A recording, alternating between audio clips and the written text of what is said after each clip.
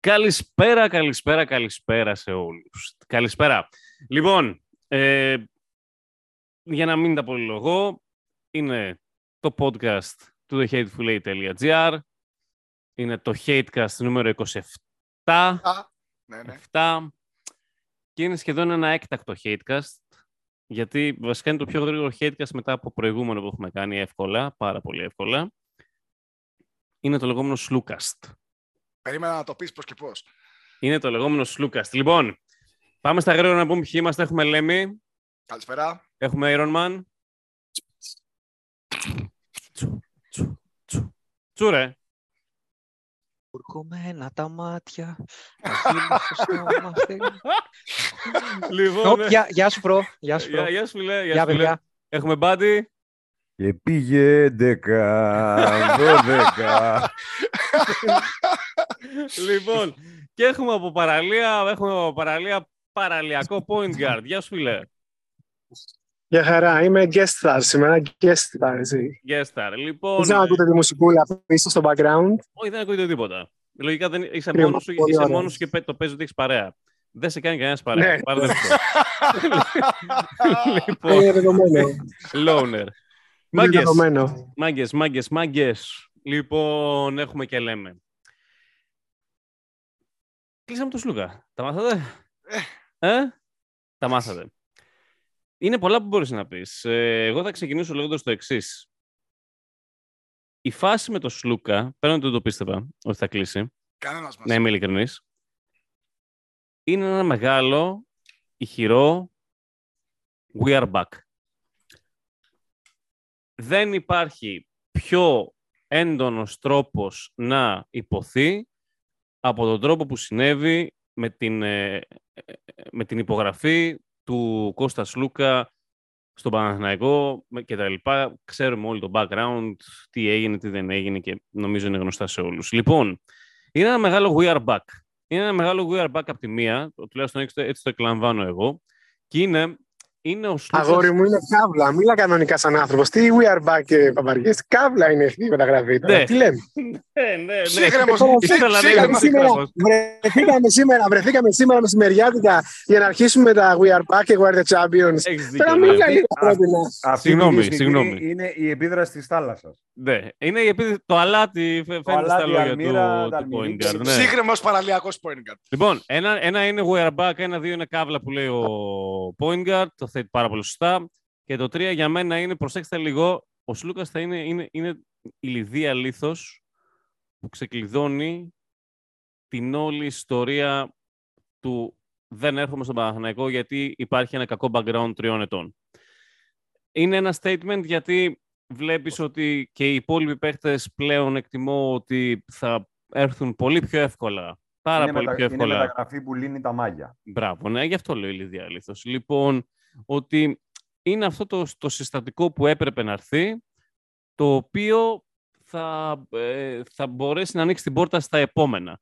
Δεν έχω λόγια για το πόσο καλό fit είναι, θα τα πούμε στην πορεία. Τσου, θες να πεις κάτι? Παρακαλώ. Έλα, Δεν έχω κι εγώ να πω κάτι αυτή τη στιγμή, θα έχουμε να πούμε σίγουρα στην πορεία. Ναι, επίσης, μιας και ο Τσου αυτή τη στιγμή δεν έχει πει κάτι, μπορείτε να πείτε να διαβάσετε ένα thread που ανέβασε ο Τσου χθες, το ανεβάσαμε και εμείς στο site του, στο Twitter και ο Τσου φυσικά στο προσωπικό του. Τσεκάρετε το, είναι εξαιρετικό. Αυτός ντρέπεται να το πει, το λέω εγώ. Οπότε το παίρνω εγώ το... Τσεκάρετε το, είναι θρεντάρα. Είναι θρεντάρα, μπράβο, έτσι ακριβώς. Πρέπει να το έχεις κάνει κείμενο, ρε. Λοιπόν, μάγκες, πόσο καλό fit είναι ο Σλούκας. Πέραν το ότι είναι, ξέρω εγώ, ένα statement, ένα αυτό που είπα, ένα we are back και ένα οτιδήποτε. Πόσο καλό fit είναι ο Σλούκας? Να ξεκινήσω εγώ, επειδή από αυτή τη στιγμή μπορεί να βουτήξω και να χρειαστεί να διακόψουμε τη σύνδεσή μας. Ωραία. Λοιπόν, εντάξει, μιλάμε τώρα για αδιανόητο game changer όσον αφορά τον Παναθηναϊκό και το τι μπάσκετ μπορεί να παίξει, έτσι. Γιατί, κανείς δεν ξέρει τι θα γίνει του χρόνου, δεν μπορεί να κάνει κανείς προβλέψει ούτε για τίτλους, ούτε για πορείες, ούτε για τίποτα. Αλλά αυτό τουλάχιστον το μίνιμουμ που μας εξασφαλίζει πλέον είναι ότι θα έχεις μια πάρα πολύ δυνατή περιφέρεια και ότι θα παίζεις μπάσκετ ανταγωνιστικά. Το οποίο σε εμάς 3 χρόνια έχει λείψει αδιανόητα στον Παναθηναϊκό, έτσι. Και εντάξει, και ίσως και τα προηγούμενα χρόνια είχαμε κάποια θέματα. Τώρα πριν δηλαδή πριν την τριετία της καταστροφής. Αλλά θέλω να πω με αυτά που έχουμε ζήσει τα τελευταία 3 χρόνια, αυτό που γίνεται πλέον αυτή τη στιγμή τώρα με μια περιφέρεια με τον Σλούκα, που από πού να ξεκινήσεις, δηλαδή το διαβατήριο, το ότι είναι κορυφαίο point guard αυτή τη στιγμή στην Ευρώπη, ο καλύτερος, ας πούμε, παίκτης προφανώς στο pick and roll, ότι έχει τεράστια εμπειρία Final Four και ότι θα φέρει όλη αυτή την τεχνογνωσία μαζί του στην ομάδα. Δηλαδή, πολύ σημαντικό πράγμα για μια ομάδα που ξεκινάει πάλι από το 0 για να μπει στην οκτάδα, για να διεκδικήσει πράγματα παραπάνω. Δεν είναι απλώς ότι φέρνεις ένα καλό παίχτη, φέρνεις ένα παίχτη που έχει βρεθεί εκεί επανειλημμένος και μπορεί να μεταδώσει όλο αυτό το πράγμα και στους καλούς συμπαίκτες του που δεν έχουν βρεθεί εκεί, όπως ο Βιλντόζο για παράδειγμα, ή όπως ο Λεσόρ για παράδειγμα. Δηλαδή, πραγματικά είναι τόσα πολλά, δεν θα πω περισσότερα, θα σταματήσω εδώ για να μιλήσετε κι εσείς, αλλά είναι αδιανόητη κίνηση και προφανώς επειδή ήταν και απρόσμενη εντελώς, δεν το περίμενε κανείς, έτσι. Δηλαδή, αλλάζει τα πάντα στον φετινό σχεδιασμό του Παναθηναϊκού και αλλάζει και τα πάντα στο πόσο ο Αθαμάν μπορεί να στήσει την ομάδα από εδώ και πέρα και να ολοκληρώσει αυτό που έχει ξεκινήσει. Συμφωνώ σε κάθε κουβέντα. Ναι. Είναι από τις σπάνιες φορές που συμφωνώ απολύτως με τον Point Guard. Αυτό πρέπει να το τσεκάρω λίγο. Μπάντι. Και γενικά από τις σπάνιες φορές που τον ακούμε. Και γενικά τις σπάνιες φορές που τον ακούμε να λέει κάτι καλό. Ναι, ισχύει. Είναι και λαλίστατος. Έβλεπες τη χαρά την ένταση στο λόγο. Ναι. Εγώ πήγα χθες στο αεροπλάνο με το Παναθηναϊκό να είναι σε αδιέξοδο. Η μεταγραφική του Κόλλησες, άστο, τέλος. Είχαν δύο τα προβλήματα διαμαγεία. Κόφτωνα. Λοιπόν, ναι, όχι. Είναι το λεγόμενο ξεμπούκομα. Πόσο κάνει φορά το αυτοκίνητο που θέλει λίγο ξεμπούκομα στην εθνική. Το φίλτρο, ας πούμε, για να τρέξει λίγο καθαρίσει. Αυτό συνέβη με τον κύριο Point Guard. Κύριε Μπάντι. Λοιπόν, ξεκινάμε από τα βασικά. Τώρα, είπαμε και στο προηγούμενο HateCast ότι καταρχάς, εντάξει, ο Σλούκας είναι μέσα στα top 3 κορυφαία pick and roll δημιουργούς. Ναι. Αυτομάτως έχοντας αποκτήσει και ένα πεντάρι επίπεδου Λεσόρ, ο οποίος είναι ιδανικός στο να παίζει το pick and roll, έχεις πάει σε δεδομένα εποχής Διαμαντίδη Μπατίστ ή Σάρας Μπατίστ. Για να το παρομοιάσουμε. Ναι, εντάξει. Χαμηλότερες ποιότητες και δύο βέβαια, έτσι, προφανώς. Συμφωνούμε μέχρι αποδείξεις του αντιθέτου. Δηλαδή θα τους δούμε και μαζί. Κοίτα, αυτή τη στιγμή σαν το κορυφαίο pick and roll... Ο Μπαντ κάνει raise την τοποθέτηση του Point και σου λέει είναι έτοιμος να πει ποιος Διαμαντίδης. Ναι. Όχι. Συνέχισε λοιπόν, ναι, σ' ακούμε. Γι' αυτό είμαστε εδώ, για αυτά τα πράγματα. This is why we play. Η Ιεροσυλία μέχρι αποδείξεις του αντιθέτου. Δηλαδή, πραγματικά θεωρώ ότι αυτοί οι δύο μαζί, όντως, θα κάνουν ένα τρομακτικό pick and roll δίδυμο, το οποίο έχουμε να το δούμε στον Παναθηναϊκό δεν ξέρω εγώ πόσα χρόνια. Μισό λεπτό, να τελειώσω. Εκτός από αυτό, ο Σλούκας φέρνει κλατς. Ναι. Δεν το είχαμε αυτό. Δεν το είχαμε. Και εκτός από δημιουργός, ο Σλούκας φέρνει και είτε μέσα από το τρίποντο, είτε μέσα από mid-range, είτε μέσα από διεισδύσεις. Μόνο πέρυσι δεν εκτέλεσε καλά ο Σλούκας στο τρίποντο. Πέρυσι είχε δεν εκτέλεσε τόσο καλά όσο προηγούμενος. 30%. Είναι όμως ένας παίκτης τον οποίο... Εντάξει, καλό είναι αυτό. Δεν πρόκειται ποτέ να τον παίξει άντερ. Όχι ρε, είσαι καλά. Εκτελεί από τρίπλα ρε παιδιά. Ναι. Και ο Σλούκας, μην ξεχνάμε ότι φέρνει εμπειρία 9 Final Four. Ναι. Ξέρω εγώ, ναι, πολλά. 9. Παιδιά, είναι τρομακτικό. Συν το πλήγμα που πετυχαίνεις στο βασικό σου αντίπαλο, που είναι ο Ολυμπιακός, γιατί δεν είναι ότι έφερε το Σλούκα από τη Φενέρ, έφερε το Σλούκα από τον Ολυμπιακό. Βέβαια. Το οποίο έχει τεράστια σημασία. Φυσικά έχει τεράστια σημασία. Ρε, τι συζητάμε, Λέμι. Εντάξει, ναι, είναι με τεράστια μεταγραφή. Την Πέμπτη, ξέρεις πώς σκάσει έτσι λίγο η αρχικά η πληροφορία, δεν θέλαμε να το πιστέψουμε όλοι. Δηλαδή, μας βάζει ένα εντάξει, άστο, δεν παίζει να το κάνει αυτό το πράγμα. τελικά και δεν περίμενα να το κάνει. Δηλαδή ότι παρακολουθούσαμε την κατάσταση, πες το ξέραμε. Ναι, η αλήθεια είναι ότι είχαν έρθει πληροφορίες και τα λοιπά, αλλά δεν μπορούσαμε να το πιστέψουμε, να είμαστε ειλικρινείς. Ναι, ρε, κανένας. Ναι. Γιατί πρωτίστως δεν πιστεύαμε ότι, εγώ τουλάχιστον, αλλά νομίζω και οι υπόλοιποι, δεν μπορούσαμε να πιστέψουμε ότι ο Σλούκας θα πάρει αυτή την απόφαση, γιατί είναι παιδιά, το αντίστοιχο decision, ξέρεις, μετά το Σπανούλι για Ευρώπη, έτσι. Βέβαια, ναι, συμφωνώ. Είναι τέτοιο επίπεδο, ας πούμε, αυτό που έγινε.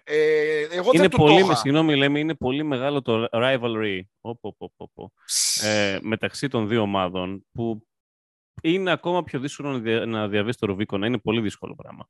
Ναι, δεν το περίμενα, δεν το είχα το Σλούκα. Παιδιά, ίσως μια παρατήρηση. Ναι, ενδεχομένως να είναι και πιο μεγάλη κίνηση από την αντίστοιχη του Σπανούλη. Συμφωνώ. Γιατί είναι διαφορετική ηλικία.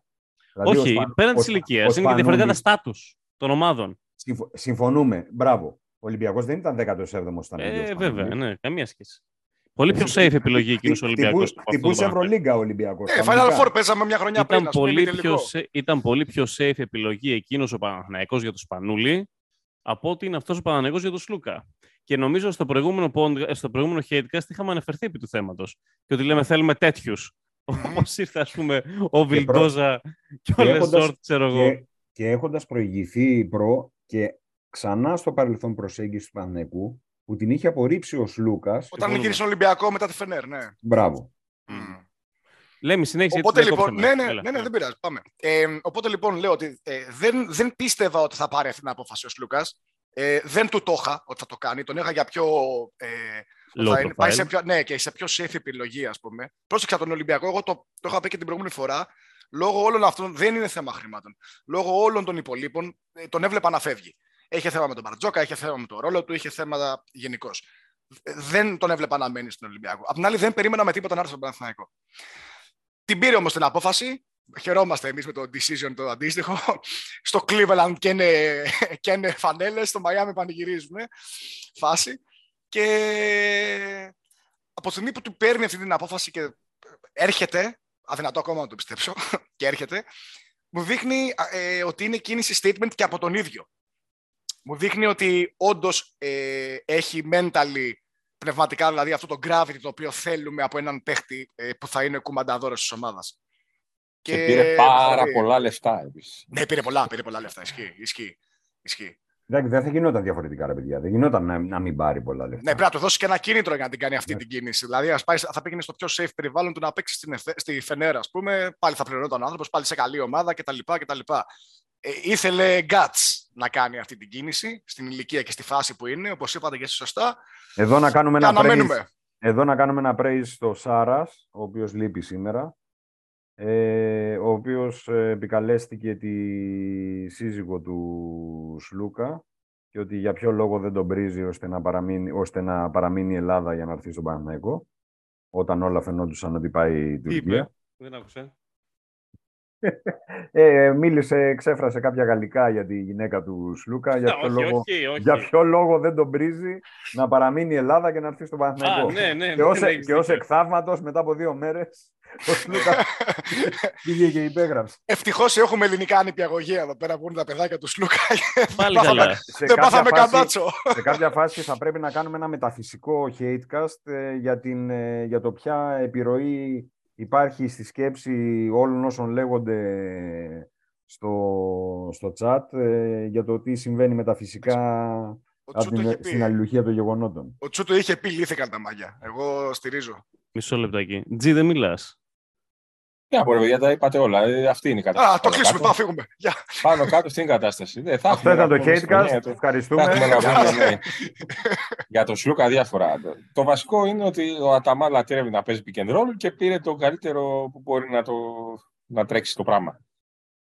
Ο Σλούκας θα έχει μεγαλύτερη άνεση από στον Αταμάν, όπως του αρέσει τέλος πάντων και του προπονητή, να τρέχει όπως γουστάρει το παιχνίδι, να δίνει την πρωτοβουλία στους παίχτες, να παίρνουν τις αποφάσεις.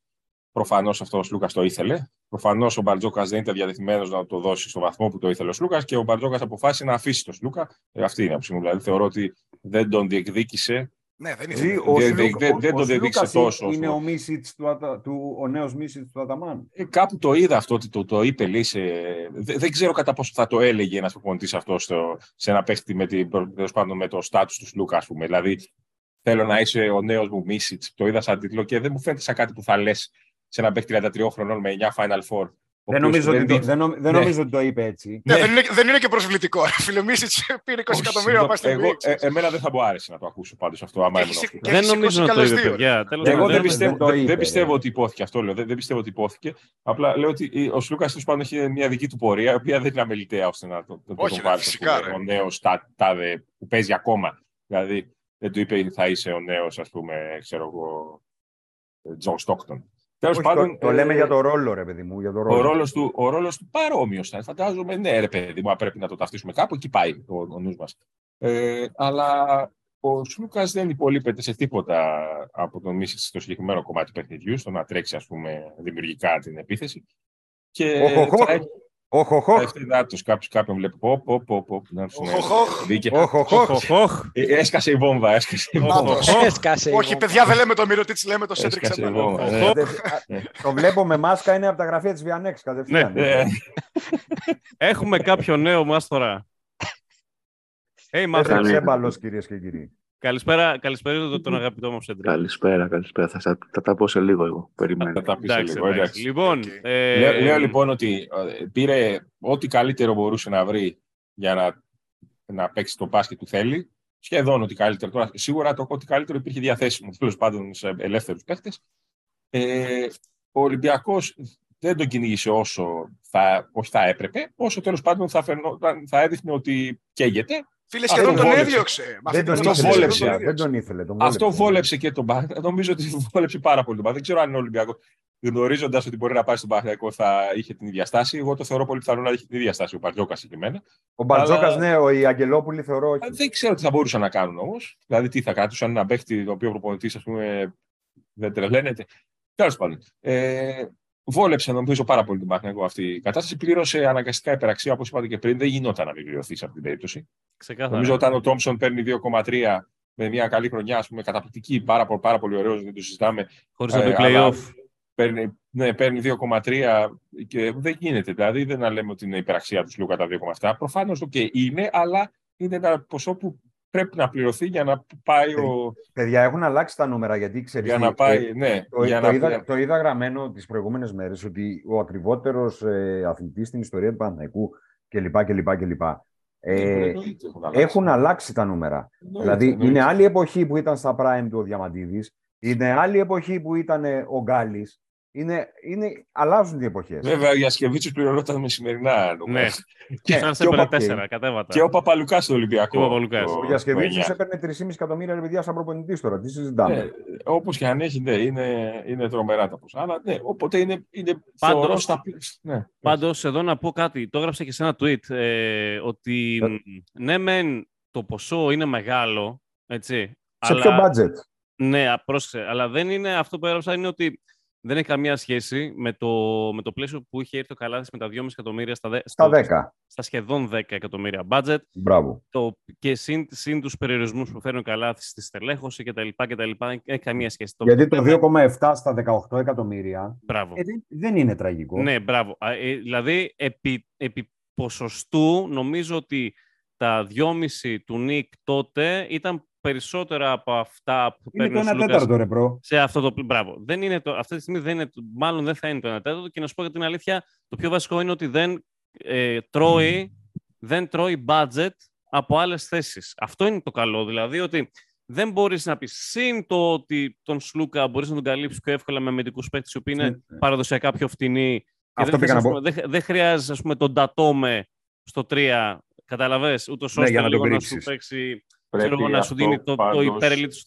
Θες όμως. Συν το τι σου φέρνει επιθετικά ο Σλούκας. Πρέπει να το δούμε το πράγμα πάντως που είπες για την άμυνα. Ναι. Για, να μην υποτιμηθεί γενικά στη στελέχωση. Βέβαια. Δεν πρέπει αυτό ήθελα και εγώ να το πω. Έχεις δίκιο, Τζι. Δεν πρέπει να υποτιμηθεί στο σχεδιασμό, το αμυντικό φίλτρο και κάπου εδώ κολλάει η φάση του Grant, θυμάστε που λέγαμε στο προηγούμενο point. Δεν ξέρω κατά πόσο τον Grant έχει αυτό το φίλτρο. HateCast. Ότι... Pointcast θα ήταν ένα εξαιρετικός τίτλος. Όταν θα μιλάει μόνος του. Όταν θα μιλάει μόνο ο Point. Ναι, έχεις δίκιο. Όταν θα γκρινιάζει μόνος του ο Point. Σωστό, εξαιρετική παρατήρηση. Αν είχαν εξελιχθεί διαφορετικά οι μεταγραφές. Ναι, ρε, και αυτό θέλω να σου πω ότι. Procast, Chukast, Lemicast, Pointcast. Αλλά θέλω, ρε φίλε, ο Grant έχει το skill set να παίξει άμυνα. Και θεωρώ γι' αυτό τον πήρε. Τώρα, από εκεί και πέρα θα χρειαστεί. Ο Grant στην προσωπική άμυνα, ίσως γενικά δεν ξέρω κατά πόσο στην ομαδική άμυνα είναι ο τύπος που θα καλύψει αδυναμίες άλλων. Θα χρειαστούν όμως και οι λεγόμενοι οι Θανάσιδες Αντιτοκούμπο. Έχει όμως τη δυνατότητα, ρε παιδιά, να το κάνει. Τον αναφέρω σε κάθε πόδι. Ο Θανάσης Αντιτοκούμπο πάνω απ' όλα. Ναι, θα χρειαστούν τέτοια παιδιά με τέτοιο mentality. Τσου, θέλεις να πεις κάτι εσύ, αγόρι μου, ή τα είπες όλο στο thread χθες? Όχι, θέλω να πω. Ένα από τα βασικά πράγματα, πέρα από την πλάκα τώρα, ένα από τα βασικά πράγματα που αντίστοιχα αν ήμουν Ολυμπιακός θα σκεφτόμουν για τη μετακίνηση του Σλούκα σε εμάς και του Μπαλίν, δηλαδή ενστικτωδώς σου έρχεται να πεις κάτι αρνητικό για μια μεταγραφή που δεν σου αρέσει και εμείς ακριβώς το ίδιο θα κάναμε, θα ήταν ότι έρχεται ο Σλούκας στα 33 του να το κάνει αυτό και ότι εσύ του δίνεις ένα μεγάλο συμβόλαιο στα 33 του. Αυτό είναι γενικότερα ένα επιχείρημα το οποίο ακούγεται να είναι valid γενικά, αλλά αν το κοιτάξεις λίγο παραπέρα δεν είναι. Δηλαδή, πρώτον αυτό το θέμα με την ηλικία ήταν κάτι το οποίο υπήρχε πιο παλιά γενικότερα, όπου τα πιο παλιά χρόνια, όπου ο ρόλος των καλών παιχτών ειδικά ήταν τελείως διαφορετικός από το ρόλο που είναι τώρα. Δηλαδή, πιο παλιά ερχόταν ο Γκάλης και περίμενες από τον Γκάλη να πάρει όλες τις επιθέσεις και να σου παίζει 40 λεπτά και να σου βάζει 40 πόντους και οι υπόλοιποι όλοι να ήταν τουλάχιστον 3-4 ομάδες να καλύπτανε αυτόν. Το μπάσκετ έχει αλλάξει τώρα και αυτό δεν συμβαίνει. Με τα πιο παλιά χρόνια, αυτός ο παίχτης, ειδικά όταν ο Χίψη Γκάλης, τέλος πάντων ο παίχτης ο οποίος έπαιρνε το βασικό όγκο των επιθέσεων της ομάδας, όταν πέρναγε τα 31-32, άρχιζε σιγά σιγά, ειδικά στην Ευρώπη, να θεωρείται λίγο worst. Ήτανε τελείως διαφορετική η φυσική κατάσταση των παιχτών τότε, έπαιρναν πολύ μεγαλύτερο όγκο επιθέσεων, ήταν τελείως διαφορετικός ο ρόλος τους, με αποτέλεσμα γενικότερα να έχει μείνει μια εικόνα ότι ένας παίχτης όταν περνάει τα 30-31 και δει τώρα, μιλάμε για 33, δεν είναι το ίδιο αποδοτικός. Αυτό το πράγμα δεν ισχύει αυτή τη στιγμή και δεν ισχύει αυτή τη στιγμή ούτε στο NBA πόσο μάλλον, που καλά η φυσική κατάσταση και αλλιώς είναι τελείως διαφορετική από εδώ, αλλά και στο NBA υπήρχε παλιά αυτή η εικόνα και η οποία πλέον έχει αλλάξει. Βλέπουμε τους παίχτες δηλαδή τώρα να κάνουν τα καλά τους χρόνια, ουσιαστικά να μπαίνουν στα prime τους, ακόμα και μετά τα 30 και να τα φτάνουν χοντρικά μέχρι τα 35-36. Οπότε, αυτό που έχω να πω είναι πρώτον ότι ο Σλούκας, η θέση που έρχεται στον Παναθηναϊκό και για το ρόλο που έρχεται, που ουσιαστικά έρχεται για να παίρνει τις αποφάσεις και όχι σαν ένα παλαιού τύπου scoring guard ή ένας scoring forward τέλος πάντων, δεν είναι θέση στην οποία η ηλικία των 33 θεωρείται μεγάλη. Δεν θεωρείται μεγάλη. Δεν νομίζω ότι θα υπάρχει κανένα θέμα πάνω σε αυτό. Δεύτερον, τα χαρακτηριστικά του ίδιου του παίχτη. Είναι τελείως διαφορετικό ένας παίχτης να έχει στηρίξει την καριέρα του πάνω σε αθλητικά χαρακτηριστικά, τα οποία μπορούν να αφήνουν στην πορεία, κυρίως όταν λέμε μπορούν να αφήνουν μετά τα 33, 34, 35, εκεί να μπορούν να αφήνουν, και τελείως διαφορετικό το παιχνίδι του ίδιου του παίχτη να μην εστιάζει σε αυτά τα χαρακτηριστικά. Είναι αυτός ο λόγος που λέμε για ποιο λόγο φοβούνται όλοι, ας πούμε, ότι ο Embiid μπορεί να φθαρεί πολύ πιο γρήγορα σαν παίχτης και ουσιαστικά τα καλά του χρόνια να τα κάνει ήδη από τα 27 του, έτσι, λέγαμε δηλαδή από τα 27 μέχρι τα 30 να είναι τα prime του Embiid, γιατί τα ίδια τα χαρακτηριστικά του παίχτη είναι τέτοια τα οποία θα αρχίσουν να αφήνουν στην πορεία. Παρόμοιες ανησυχίες υπάρχουν και για το Γιάννη, τον Αντιτοκούμπο. Ένα βασικό στοιχείο των παιχτών οι οποίοι μπορούν να φθαρούν από μια ηλικία και μετά είναι αυτοί που στηρίζονται στην αθλητικότητα. Ένας λόγος για τον οποίο, και είναι κάτι που το λέγαμε από πιο παλιά, ότι δεν έχει δεν έχει την αγωνιστική ταυτότητα που θα ήθελε, ας πούμε, τα τελευταία χρόνια ο Καλάθης, που τον βλέπουμε να έχει φθαρεί αγωνιστικά πάρα πολύ. Γιατί το πρώτο του στοιχείο που έφερνε ήταν ότι ήταν μηχανή. Ήταν ότι 40 λεπτά έτρεχε. Παρένθεση, στο προηγούμενο HateCast είπα ότι πληρώνω την τσέπη μου για να δω τον Καλάθη στον Ολυμπιακό. Συνεχίζουμε. Ναι, αυτό είναι ένα θέμα στο οποίο θα αναφερθούμε και στην πορεία. Είχαμε αναφερθεί και στο προηγούμενο. Παρακαλώ, στείλτε IBAN. Συμμετέχω κι εγώ. Λοιπόν, αυτό ήταν το δεύτερο στοιχείο. Και το τρίτο στοιχείο είναι ότι επίσης κάποιος θα μπορούσε να πει ότι «ΟΚ, τα λες αυτά όταν ο παίκτης θα είναι 33. Μετά ο παίκτης θα είναι 34, θα είναι 35. Στα 35 θα του δίνεις 2,5 εκατομμύρια. Πόσα θα του δίνεις? Θα μπορεί να πει κάποιος. Δεν θα είναι πολλά. Μήπως έχεις πατήσει μπανανόφλουδα? Και εκεί θα σου πω ότι ούτε αυτό ισχύει, διότι το πιο βασικό πράγμα στο μπάσκετ είναι οι παίχτες σου και οι guard σου να έχουν χαρακτήρα. Είναι το impact του παίχτη. Το impact του παίχτη ουσιαστικά είναι που πληρώνεται υπεραξία και όλα τα υπόλοιπα έπονται. Το πιο χαρακτηριστικό παράδειγμα σε αυτό είναι το impact του Γιούλ και του Σέρχιο στη Real σε αυτή την ηλικία που τους είδαμε ποιο ήταν στο Final Four. Στο Final Four μπορεί να έχεις τον walk-up στα καλύτερά του, να λες τι χαρούμενο, τι καλά που παίζει αυτός ο παίχτης μου και τι ωραία που τρέχει 40 λεπτά στο γήπεδο, αλλά στα Final Four, και όχι στα Final Four, και αυτό γενικά, σε όλα τα μεγάλα παιχνίδια, δεν ισχύει μόνο στην Ευρώπη και στο NBA το ίδιο είναι, σε όλα τα μεγάλα παιχνίδια ψάχνεις το παιχνίδι να καταλήξει, αν θες να διεκδικήσεις τίτλους, στους παίχτες οι οποίοι θα τους ψάχνουν οι συμπαίχτες τους. Ο Σλούκας είναι ένας από αυτούς τους παίχτες. Ισχύει αυτό γενικά. Το θέμα είναι ότι ο Παναθηναϊκός αυτή τη στιγμή, παίρνοντας τον Σλούκα, πετυχαίνει αυτό που λες και είναι κομβικό να βρει αυτούς που θα τον πάνε εκεί, δίπλα στο Σλούκα. Έχει αρχίσει, ας πούμε, να το κάνει γι' αυτό, γιατί τη Real δεν την πήγε ο Σέρχης στο Final Four κυρίως. Την πήγε ο Ταβάρες, την πήγε ο Μούσα όλη τη χρονιά, την έβγαλε δεύτερη, ο Χεσόνια στα play-off. Ο Μούσα χάθηκε μετά. Έτσι είναι, και αυτή είναι. Το τελείωμα χρονιάς. Η Real τέλος πάντων είχε ένα ρόστερ 10 παιχτών Ευρωλίγκας από top μέχρι απλά καλούς. Ο Ντέκ, ο Γιαμπουσελέ, όλοι αυτοί είναι από top μέχρι πολύ καλοί. Και Σόνια από αργέ. Και στο τέλος καθάρισε ο 36χρονος Τσάτσο. Έτσι είναι και λογικό είναι, γιατί αυτή είναι η εξέλιξη του μπάσκετ. Δηλαδή στα 90s ήταν αυτό που λέγαμε πριν, ότι περίμενες να έχεις έναν με οριακά δύο πολύ καλούς παίχτες και διξένους, οι οποίοι θα παίρνουν ο ένας το 30% των επιθέσεων, ο άλλος το άλλο 35% και ό,τι έμενε κατά λάθος θα ήταν σε όλους τους υπόλοιπους. Και απαιτούσες από αυτούς τους παίχτες να είναι στην άψογη φυσική κατάσταση, στην καλύτερη δυνατή ηλικία, γιατί από εκεί εξαρτιόταν όλη η ομάδα σου. Παιδιά, το μπάσκετ δεν είναι έτσι. Ο Σλούκας είναι σε πολύ καλύτερη κατάσταση από τον Γιούλ και τον Τσάτσο. Καμία σχέση. Είναι και καμία σχέση και με την ηλικία, έτσι κι αλλιώς. Είναι 3 χρόνια μικρότερο. Καμία σχέση. Είναι 3 χρόνια αυτό που θέλω να πω ήταν ότι αυτό όταν θα απαντούσα στο όποιο επιχείρημα σχετικά με την ηλικία του Σλούκα. Αυτό λοιπόν που παίρνεις αυτή τη στιγμή είναι ένα πλήρες πακέτο και το οποίο θα το κρατήσεις για τα 3 χρόνια. Δεν χάνει τίποτα ο παίχτης από αυτά που θα φοβόσουν ή που κάποιος θα σου πει ότι ενδεχομένως θα χάσει. Τι θα χάσεις? Ότι θα τον ήθελες να τον είχες σε νεαρότερη ηλικία για να τα έχει αυτά τα στοιχεία για περισσότερα χρόνια.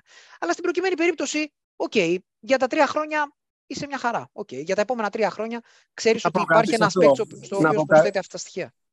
Ναι. Να πω κάτι σε αυτό. Νομίζω εδώ ξεχνάμε λίγο ότι έχει πάρει και τον Βιλντόζα ο Παναθηναϊκός, ο οποίος είναι πολύ μικρότερος στους Λούκα. Αυτή τη στιγμή, λοιπόν, θέλω να πω ότι αν το δει κανείς συνδυαστικά, ο Λούκας έχει τουλάχιστον 1 χρόνο ακόμα, δεν θα πω 2, θα πω 1 χρόνο στην κορυφή. Έτσι, άμα είναι γερό το παιδί. Λοιπόν, ο Παναθηναϊκός μόνο αυτό το χρόνο μπορεί να το χρησιμοποιήσει ώστε σταδιακά μετά στο δεύτερο χρόνο του Λούκα να εξισορροπηθεί ο ρόλος του. Να σου πω την αλήθεια, το σκεφτόμουν αυτό. Αυτό που λες το σκεφτόμουν πάρα πολύ. Και στην πορεία, στο τρίτο χρόνο του Λούκα, που ο Λούκας δεν θα είναι πλέον, ας πούμε, στα καλύτερα του χρόνια, να είναι ο Βιλντόζα μετά το νούμερο 1, που έχοντας παίξει δίπλα σε έναν παίκτη που είναι κορυφαίος. Ο Βιλντόζα έχει τεράστια ευκαιρία αυτή τη στιγμή. Ο Βιλντόζα βασικά αυτό του λείπει στο παιχνίδι του. Του λείπει ο έλεγχος, όχι τόσο να κοντρολαριστεί, ας πούμε, να μαζευτεί, να μην είναι τόσο επιθετικός. Του λείπει το διάβασμα του παιχνιδιού κυρίως. Skill-wise είναι top. Έχει shoot, έχει drive, έχει άριστο χειρισμό, βλέπει πάσες, έχει και αθλητικότητα, πράγμα σπάνιο για guard με αυτά τα άλλα χαρακτηριστικά που αναφέραμε. Οπότε αυτό που του λείπει ήταν να δουλέψει με ένα προπονητή για σοβαρό διάστημα και με ένα guard το οποίο θα του δίνει τη δυνατότητα τύπου σχολείου, ας πούμε, όπως πολλές φορές το λέμε αστεία, αλλά δεν είναι αστείο, είναι δάσκαλος αγωνιστικά ένας παίκτης σαν τον Σλούκα για ένα παίκτη σαν τον Βιλντόζα. Και αυτό το είχε για πολύ μικρό διάστημα μόνο με τον Γκαμπάτσο ο Βιλντόζα στην καριέρα του. Τώρα δεν μετράω την εθνική τις 15 μέρες τα καλοκαίρια, προφανώς. Τώρα ο Χένρι που είχε παλιά στην Πασκόνια, ήταν σε ίδια κατάσταση. Δεν έχει ξαναβρει δίπλα του ένα τέτοιο παίκτη. Και νομίζω ότι βασικά είναι ένας λόγος αισιοδοξίας για το τι παίκτη μπορούμε να δούμε σε ένα-δύο χρόνια από τον Βιλντόζα πια. Συμφωνώ απόλυτα σε αυτό. Αυτή τη στιγμή ο Παναθηναϊκός, το πιο βασικό στοιχείο είναι ότι αυτή τη στιγμή ο Παναθηναϊκός πήρε χαρακτήρα. Ήταν κάτι το οποίο δεν το είχε και ήταν το πιο βασικό στοιχείο με το οποίο έλεγα ότι διαφωνούσα σε ενδεχόμενη περίπτωση που θα πηγαίναμε να δίναμε ένα μεγάλο budget για να το δώσουμε παράδειγμα στον Έξουν. Είναι αυτά τα χαρακτηριστικά των παιχτών τα οποία όχι μια ζωή, για πολλά χρόνια τέλος πάντων, ο Παναθηναϊκός εκτιμούσε λανθασμένα. Αυτή τη στιγμή είναι η πρώτη φορά που ο Παναθηναϊκός εκτιμάει σωστά. Δηλαδή, δεν δίνει ένα συμβόλαιό του μεγάλο σε έναν παίχτη ο οποίος είναι τύπου walk-up, είναι τύπου να σου πω τι γίνεται. Έξουν και αντιθέτως πληρώνει χαρακτήρα. Να σου πω τι γίνεται. Αυτό που γίνεται πρώτη φορά είναι ότι ο Παναθηναϊκός βρίσκεται στο συνδυασμό, στον ιδανικό συνδυασμό, στην περίπτωση αυτή, η διοίκηση να μπορεί να κάνει αυτό που θέλει σαν τρελή, σαν τίποτα άλλο στον κόσμο να κάνει επικοινωνιακά. Αυτό που πας να πεις, ναι. Σε συνδυασμό με αυτό που θέλει ο προπονητής από διαπαίχτη. Έτσι είναι. Και βρίσκει το τέλειο. Δεν υπάρχει καλύτερο συνδυασμό. Έτσι είναι ακριβώς. Σπάνιο. Δηλαδή, είναι αυτό που θέλει ακριβώς ο προπονητής σε συνδυασμό με αυτό που θέλει ακριβώς να κάνει η διοίκηση. Προφανώς και αυτό θα πληρωθεί πανάκριβα. Έτσι είναι ακριβώς. Μαγκές. Εγώ θα πω το εξής και μπάτω μετά ο λόγος σε σένα. Λοιπόν, όταν είδε τη φωτογραφία, όταν στάλθηκε το tweet της φωτογραφίας του Σλούκα να υπογράφει, αν θυμάστε, σας γράφω απίστευτο. Απίστευτο. Δηλαδή, το έβλεπα και δεν το πίστευα ότι συνέβη. Αλήθεια, δηλαδή, μου έκανε... μέχρι εκείνη την ώρα, θα σου πω κάτι, μέχρι εκείνη την ώρα δεν το είχα συνειδητοποιήσει. Και βλέπω τη φωτογραφία και ρε φίλε, ήταν αρκετά overwhelming αυτό το πράγμα. Δηλαδή, είναι απίστευτο και δίκαιο, συμφωνώ με αυτό που λέει ο Τζι πριν, ότι για τις απαιτήσεις και τα θέλω προπονητή και διοίκησης που έγινε μια συναστρία και συναντήθηκαν. Εγώ θα πω κάτι άλλο. Είναι πάγια μου άποψη και αντίληψη ότι θες έναν επιθετικά ολοκληρωμένο άσο που να σουτάρει και να πασάρει με την ίδια επάρκεια σε ελίτα επίπεδο και έναν ψηλό πίσω έναν τερματοφύλακας. Αυτή τη δεδομένη στιγμή, αυτή η συνθήκη υπάρχει. Υπάρχει το Σλούκας Λεζόρτ, το οποίο λογικά θα είναι θα είναι ένας πυλώνας της επίθεσης, του τρόπου λειτουργίας. Υπάρχει ο Βιλντόζα, που πολύ σωστά είπε ο Πόινγκαρντ, ότι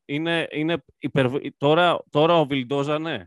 Τώρα ο Βιλντόζα, ναι. Δηλαδή, λέγαμε, ας πούμε, εγώ τουλάχιστον το έλεγα σίγουρα, ότι καλό είναι να μην μείνουμε με το Βιλντόζα βασικό χειριστή. Στο προηγούμενο podcast, μια εβδομάδα πριν τα λέγαμε.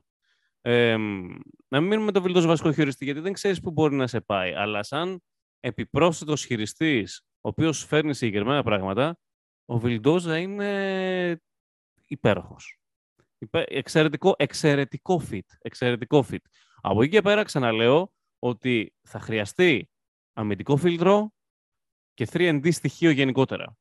Ναι, θα χρειαστεί, δηλαδή, είναι πολύ βασικό να δημιουργείς τις συνθήκες στο παρκέ, ούτως ώστε το pick and roll δίδυμο που έχει να τρέξεις δράσεις, οι οποίες να τους παρέχεις το spacing, οι οποίες θα καταλήξουν είτε σε προσπάθειες από τον κεντρικό διάδρομο, είτε στην αδύνατη πλευρά, είτε οτιδήποτε με elevator δράσεις, με ό,τι θέλετε. Δηλαδή, μπορείς να κάνεις πολλά πράγματα. Από εκεί και πέρα, Ξαναλέω ότι είναι απαραίτητο τώρα. Τώρα είναι ίσως λίγο πιο εύκολο. Το δύσκολο, δηλαδή, το hard part is over, δηλαδή, ήταν πολύ κομβικό να βγει, να βρεθεί ένα σημείο αναφοράς σαν τον Σλούκα και ο οποίος θα παράξει συγκεκριμένα πράγματα πάνω στο παρκέ. Μιλάω καθαρά τεχνικά. Δηλαδή, αφήστε το impact, είναι το impact του ονόματος, αλλά υπάρχει gravity, υπάρχει χώρος ο οποίος δημιουργείται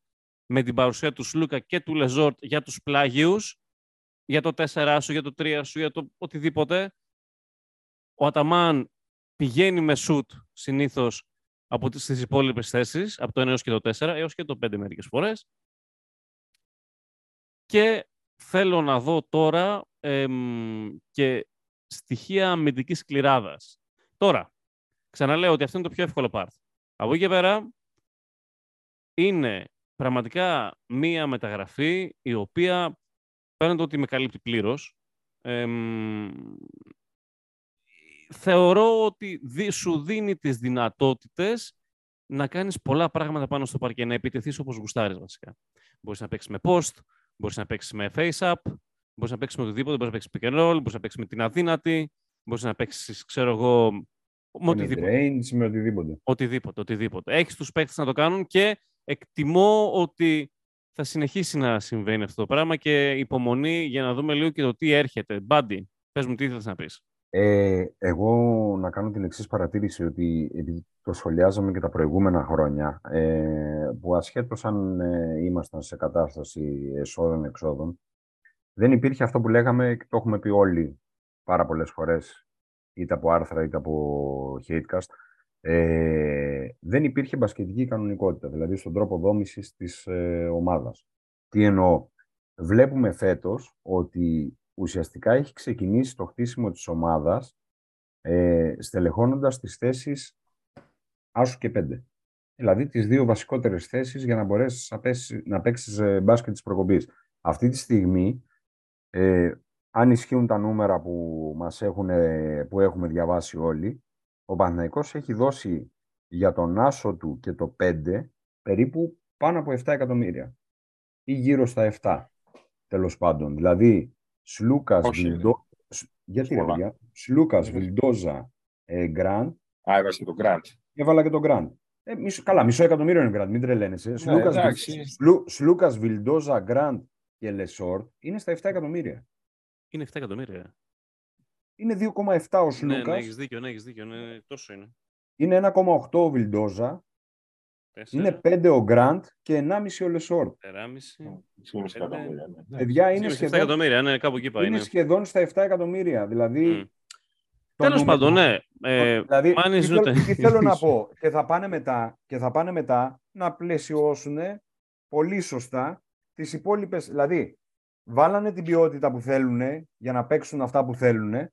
Και τώρα θα αρχίσουν προφανώς, θα δούμε ενδεχομένως Παπαπέτρου. Γενικώς θα δούμε παίχτες, θεωρώ, οι οποίοι θα έχουν τη σκληράδα που απαιτείται για να δέσει. Θέλει και άλλη ποιότητα ο Παναθηναϊκός πάντως. Θέλει και άλλη ποιότητα, συμφωνώ και εγώ. Δεν σταματήσαμε. Προφανώς θέλει και άλλη ποιότητα. Δεν φαίνεται ότι δεν θα υπάρχει άλλη ποιότητα από τη στιγμή που ακουγόταν τέλος πάντων. Ότι αλλά θέλεις να σου πω. Ποιους κοιτάμε τώρα με Μύρωτιτς και τα λοιπά. Αλλά να πω κάτι για να το κλείσω.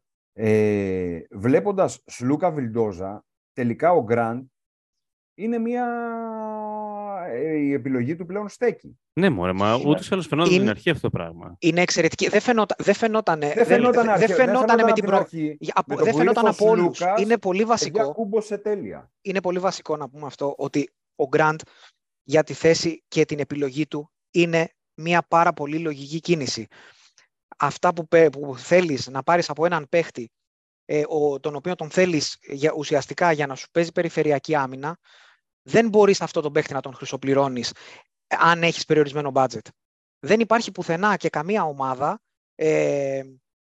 τουλάχιστον στο NBA ας πούμε, η οποία να έχει στον άσο της να χρυσοπληρώνει έναν παίχτη της λειτουργικότητας του Grant.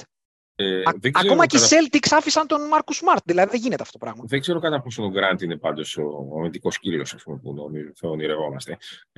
Εννοώ, ρε παιδί μου, ότι στην προσωπική άμυνα μπορεί να είναι αξιοπρεπής και γενικά, αυτό που είπα και πριν, δεν ξέρω κατά πόσο είναι τόσο καλός γενικά πίσω. Εγώ δεν ξέρω αν τον πήρε κανένα γι' αυτό. Σίγουρα τον πήρε επειδή είναι 93. Αυτό είναι κάτι χρήσιμο, γιατί, με το μέγεθος βοηθάει. Δεν μπορείς να πας με τον Πάρις Λί, προφανώς. Αλλά δεν ξέρω αν είναι αυτό το σκεπτικό του ή απλά θέλει να έχει έναν τρίτο χειριστή, ας πούμε, από πολύ πίσω, σε περίπτωση προβλημάτων, σε περίπτωση... Είναι αναβάθμιση από τον Πάρις Λί. Ο Πάρις Λί δυστυχώς είχε... Εγώ συμφωνώ με τον Τζι. Δεν είναι για αμυντικό φίλτρο, νομίζω, που τον πήρε. Αλλά σε κάθε περίπτωση είναι μια πάρα πολύ λογική επιλογή για το τέταρτο guard. Επίσης, διάβασα τώρα σήμερα, τέλος πάντων στο SDNA, που υποτίθεται ότι έχει, ας πούμε, κάποια info για το Παναθηναϊκό. Δεν ξέρω αν πολλές φορές μπορεί να λένε και πράγματα χωρίς να ξέρουμε. Ότι ο Παναθηναϊκός κοιτάζει κι άλλο combo guard. Και είμαι λίγο, what, τι, γιατί, ας πούμε. Γιατί, για το combo κι άλλο, πόσους θα έχουμε. Έχουμε δύο ήδη. Έχουμε δύο ειδικό.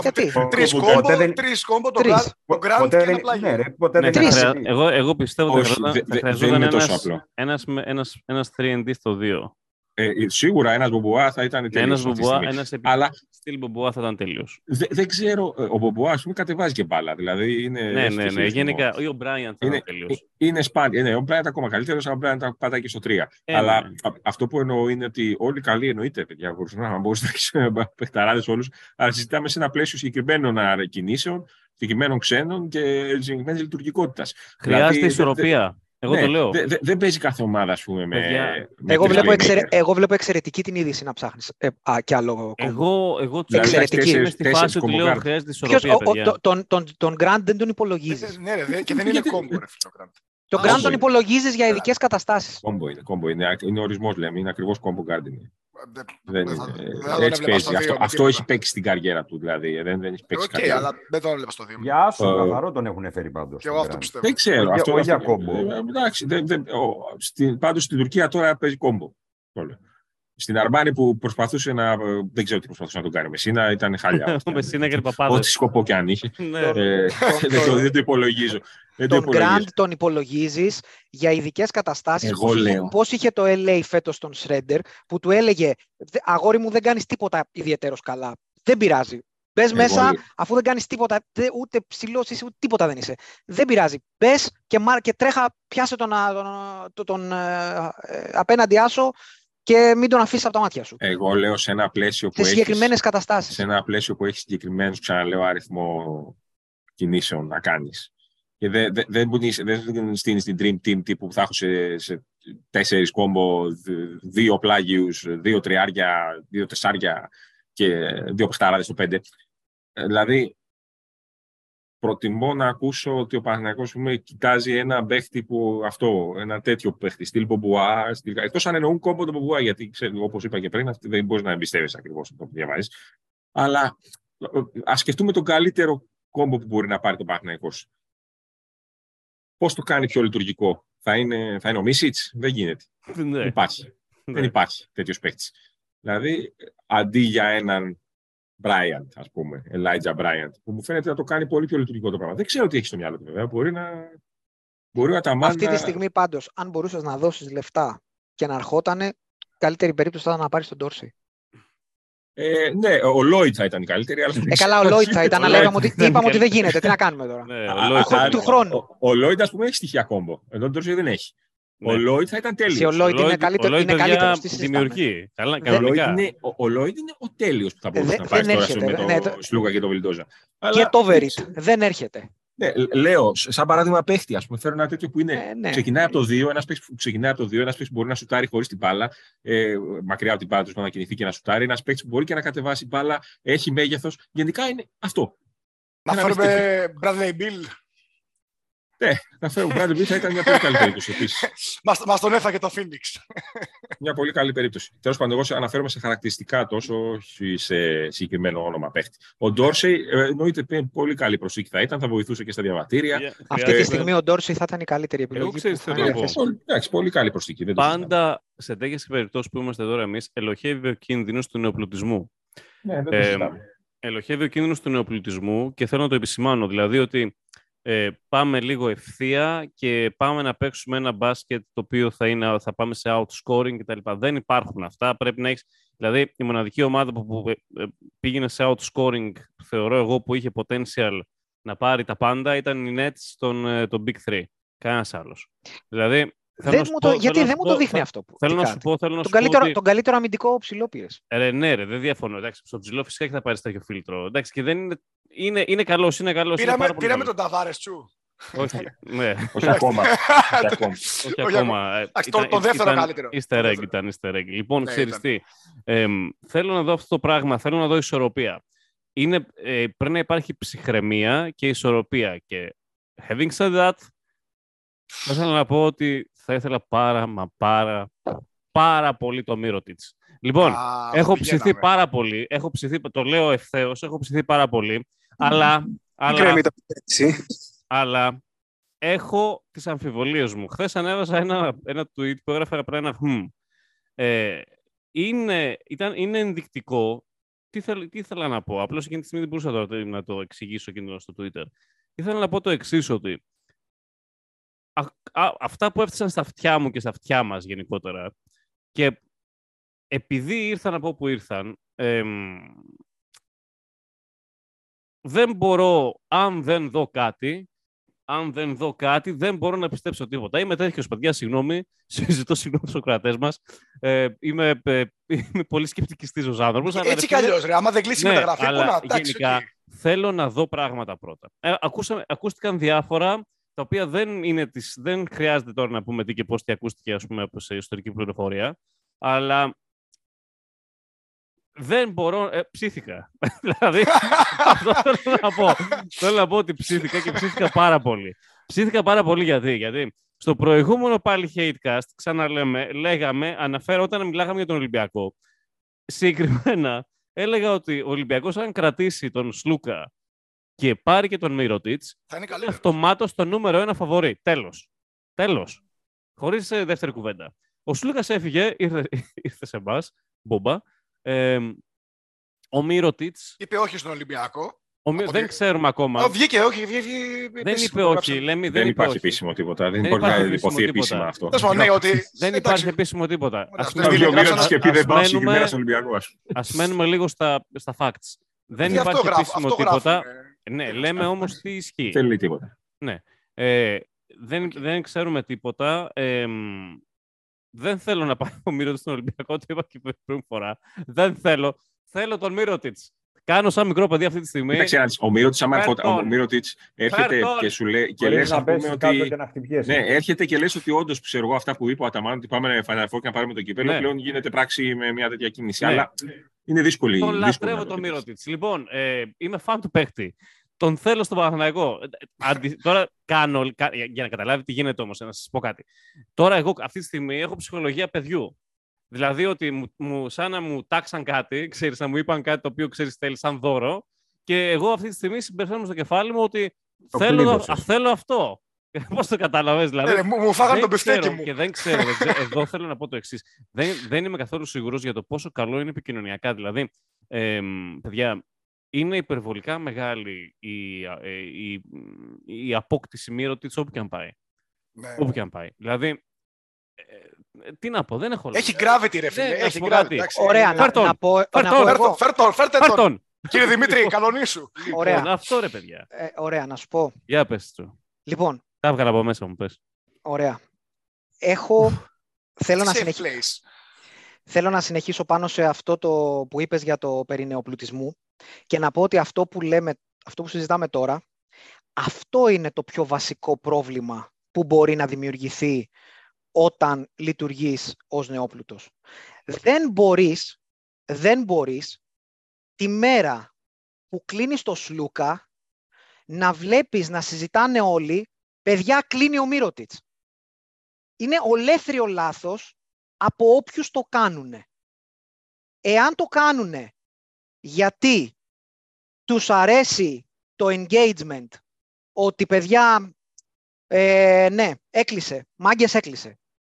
Όχι φίλε, δεν έκλεισε, το είδες ότι δεν έκλεισε. Σε όλους μας έρχονται, όπως είπες, όλοι μαθαίνουμε διάφορα, πρέπει να τα φιλτράρουμε και πρέπει να τα κοντρολάρουμε.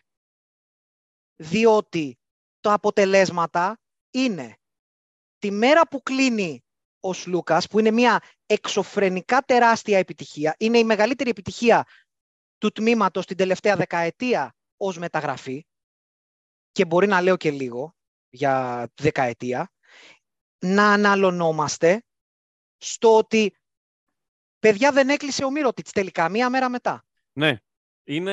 Και ακόμα χειρότερα, εγώ σου λέω, ξέρεις τι θέλω, να πάει στον Ολυμπιακό. Όχι. Όχι, ρε φίλε, το θέλω. Μα το θέλω, ρε φίλε. Γιατί αυτό. Ούτε εγώ το θέλω. Όχι, άκουσα να δεις. Πρέπει με κάποιο τρόπο ο κόσμος που μιλάει και επικοινωνεί στον υπόλοιπο κόσμο να το κάνει με τρόπο που βοηθάει την ομάδα και όχι με τρόπο που της κάνει κακό. Τι ζητάς, ρε Τσου, τώρα σοβαρά μιλάς? Εγώ το λέω για να τα ακούσουν όσοι είναι να το ακούσουν. Έχεις δίκιο. Το πρώτο που σκεφτόμουν όταν το βλέπα είναι ότι δεν είναι δυνατόν τη μέρα που... Άκουσε να δεις. Η ψυχολογία είναι πολύ άτιμο πράγμα. Η ψυχολογία σε κάνει, μπορείς να φέρεις τον καλύτερο παίχτη και τη μέρα που φέρνεις τον καλύτερο παίχτη να σου πω εγώ, παιδιά, έκλεισε ο Ταβάρες, έκλεισε ο Νοέλ από το NBA. Και την επόμενη μέρα να σου πει, μάγκες, δεν έκλεισε ο Νοέλ, μάλλον θα πάμε για τον Πουαριέ. Και ενώ ο Πουαριέ θα είναι μια εξαιρετική μεταγραφή, θα πεις, ναι ρε Πούστη, αλλά δεν είναι ο Νοέλ. Ναι, αλλά δεν είναι ο Ταβάρες. Δεν μπορείς να το ζητάς από τον κόσμο αυτό το πράγμα ή από τον καθένα που μαθαίνει κάτι, ξέρουμε, και το πετάει στο Twitter, όταν αυτή είναι η πολιτική, τέλος πάντων, της ομάδας γενικά. Συγγνώμη, εμείς για ποιο λόγο έχουμε βγει ποτέ σαν hateful eight να πούμε κάτι? Αυτό είναι η πολιτική. Έχουμε κάνει νήξη. Είναι η πολιτική. Αυτό το κλίμα θέλει η ίδια η ομάδα. Θέλει η ομάδα στα υψηλά της κλιμάκια. Το δημιουργεί αυτό το κλίμα, το καλλιεργεί και δεν μπορεί να μιλάμε μετά γιατί ο Τάδε, ξέρω εγώ, στο Twitter κάνει αυτό το πράγμα. Είναι κάτι το οποίο περιμένεις να γίνει όταν... Να σου πω κάτι, ως το οποίο θέλω να... Όχι, θέλω λίγο να απαντήσω. Πάνω σε αυτό θέλω να σου πω κάτι. Αυτό που λες, G, έχει απίστευτα μεγάλη βάση. Το έχει κάνει η ομάδα όντως πάρα πολλές φορές. Μπορώ να πω η ότι ομάδα το κάνει βέβαια χωρίς να σκέφτεται τις συνέπειες. Τις συνέπειες αυτές που λες. Ξεκάθαρα. Το έχουμε θέσει πολλές φορές και είναι απόλυτα σωστό. Όταν το κάνει πρώτη η ομάδα, δεν μπορείς να περιμένεις από τον κόσμο. Είναι απόλυτα σωστό αυτό που λέει. Εντάξει, το έχει κάνει με μια σειρά, το έχει κάνει ιστορικά με μια σειρά από πράγματα. Πιθανότατα το έχει κάνει από δημοσιογράφους οι οποίοι θέλουν... Καταλαβαίνουμε ότι υπάρχουν κίνητρα ένθεν και ένθεν, τέλος πάντων. Υπάρχουν κίνητρα για να κάνεις κάτι τέτοιο. Παρ' όλα αυτά, αυτό που λέω είναι ότι παραδόξως στη συγκεκριμένη μεταγραφή του Σλούκα δεν έγινε αυτό. Δηλαδή, όταν βγήκε ο Σλούκας, παντού όλοι μιλήσανε μόνο για τον Σλούκα. Δεν έγινε, όχι. Με εξαίρεση το Twitter, το οποίο όλο μιλούσε για τον Μύρωτιτς. Ναι, από το απόγευμα και μετά στήθηκε ένα τρελό πάρτι με το Μύρωτιτς. Δεν διαφωνώ σε αυτό. Απλά δεν είναι τώρα. Δεν είναι δηλαδή ξαφνικά γίνεται ένα κλικ και αποφασίζουν όλοι να το κάνουν. Το θέμα, μιλάμε για κλίμα. Όχι, διέρευσαν πράγματα. Αυτό που λέω είναι ότι αν θέλεις να μεταφέρεις μια πληροφορία που όντως υπάρχει, ότι ξέρεις κάτι, συζητάμε. Παιδιά, συζητάμε. Αυτό μπορεί να είναι fact και να το μεταφέρεις. Αυτό είναι fact και να το μεταφέρεις. Αυτό που δεν πρέπει να μεταφέρεις είναι το έκλεισε. Όχι το συζητάμε, όχι το ότι παιδιά κοιτάμε και άλλες περιπτώσεις καλές, εξαιρετικές, το Μύρωτιτς, πες ό,τι θες. Δεν θα σου πει κανείς τι θα πεις.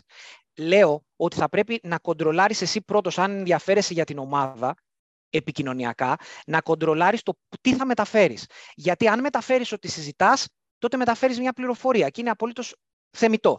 Αν συζητάς και πεις έκλεισε, μετά βάζεις όλη την ομάδα και όλους όσους σε διαβάζουν ότι παιδιά έκλεισε. Και αν μετά δεν κλείσει, στεναχωριέσαι, και δεν είναι ότι στεναχωριέσαι, είναι ότι δημιουργείς μια διαστρεβλωμένη εικόνα στον κόσμο για την επόμενη μεταγραφή. Απλά τη δεδομένη στιγμή, βέβαια, αυτή τη στιγμή διαβάζω στο Twitter, όχι στο Twitter, από το Basket News, για να πω την αλήθεια, το Παναθηναϊκός είναι έτοιμος να προσφέρει συμβόλαιο 8 εκατομμυρίων ευρώ για 2 χρόνια. Είναι παλιά είδηση, είναι από τον Καζέτα. Ναι, τώρα την είδα στο μπάσκετ. Αυτό που λέει είναι ένα γεγονός. Μεταφέρει ένα γεγονός. Λέει, συζητάμε, προτείνουμε, κάνουμε. Ναι, μα γι' αυτό το αναφέρω κιόλας. Υπάρχει μια πολύ ειδοποιώς διαφορά του ότι παιδιά συζητάω με το ότι παιδιά έκλεισε. Ναι, καμία σχέση. Τώρα το να περιμένεις βέβαια από το μέσο οπαδό στο Twitter ή από το μέσο insider, να το πούμε έτσι, στο Twitter, που είναι η χαρά τώρα του καθενός στο Twitter, να επιδείξει αυτή την ωριμότητα για την οποία λες, δεν είναι θέμα... Είναι ουτοπικό, Ρετσού. Δεν είναι όμως ρε εσύ θέμα insider. Κάποιος που ξέρει μπορεί να μεταφέρει ό,τι θέλει και να το πει όπως θέλει. Λέω ότι υπάρχει μια πολύ μικρή, ξαναλέω, ειδοποιώς διαφορά, η οποία η λέξη είναι πολύ συγκεκριμένη. Υπάρχει το συζητάμε, υπάρχει το ενδιαφερόμαστε, υπάρχει το προτείνουμε συμβόλαιο, κάνουμε, ράνουμε, 1002, όλα αυτά είναι πληροφορίες. Τέλειο. Υπάρχει μια πολύ μικρή ειδοποιώς διαφορά, η οποία σε πηγαίνει από το ότι συζητάμε με το ότι παιδιά έχει κλείσει. Παιδιά έχει κλείσει. Αύριο να περιμένετε να τον δείτε με την πράσινη φανέλα. Αυτό δημιουργεί στον κόσμο ότι παιδιά είναι έτοιμο, είναι δεδομένο, έκλεισε. Εσύ ζητάς, έχεις απόλυτο δίκιο, ζητάς όμως από αυτή τη στιγμή να επιδείξει ωριμότητα ο μέσος οπαδός, ξέρω εγώ, που είναι στο Twitter, που δεν ξέρουμε ο καθένας τι κίνητρα έχει κτλ. Εγώ σου πω οπαδός. Και λες, ας πούμε, να επιδείξει ωριμότητα όταν, ας πούμε, ο ίδιος ο ιδιοκτήτης, μία ώρα μετά την υπογραφή του Σλούκα, μιλάει σε μία γάτα και έχει ανεβάσει story ότι θα φέρουμε κι άλλους 2-3 τέτοιους παίχτες κτλ. Δηλαδή, καταλάβες, η αμετροέπεια ξεκινάει από αλλούρεση. Άκουσα να σου πω. Αυτό, αν ο ιδιοκτήτης λέει ότι κοιτάμε άλλον παίχτη, αυτό είναι και αυτό μεταφορά γεγονότος. Σου λέει κοιτάμε και άλλους παίχτες. Αν βγεις αύριο και πεις, παιδιά, ψαχνόμαστε για το Μίροτιτς, δίνουμε ό,τι λέει τώρα, 4 εκατομμύρια, 24 εκατομμύρια για 2 χρόνια. Φέρτον!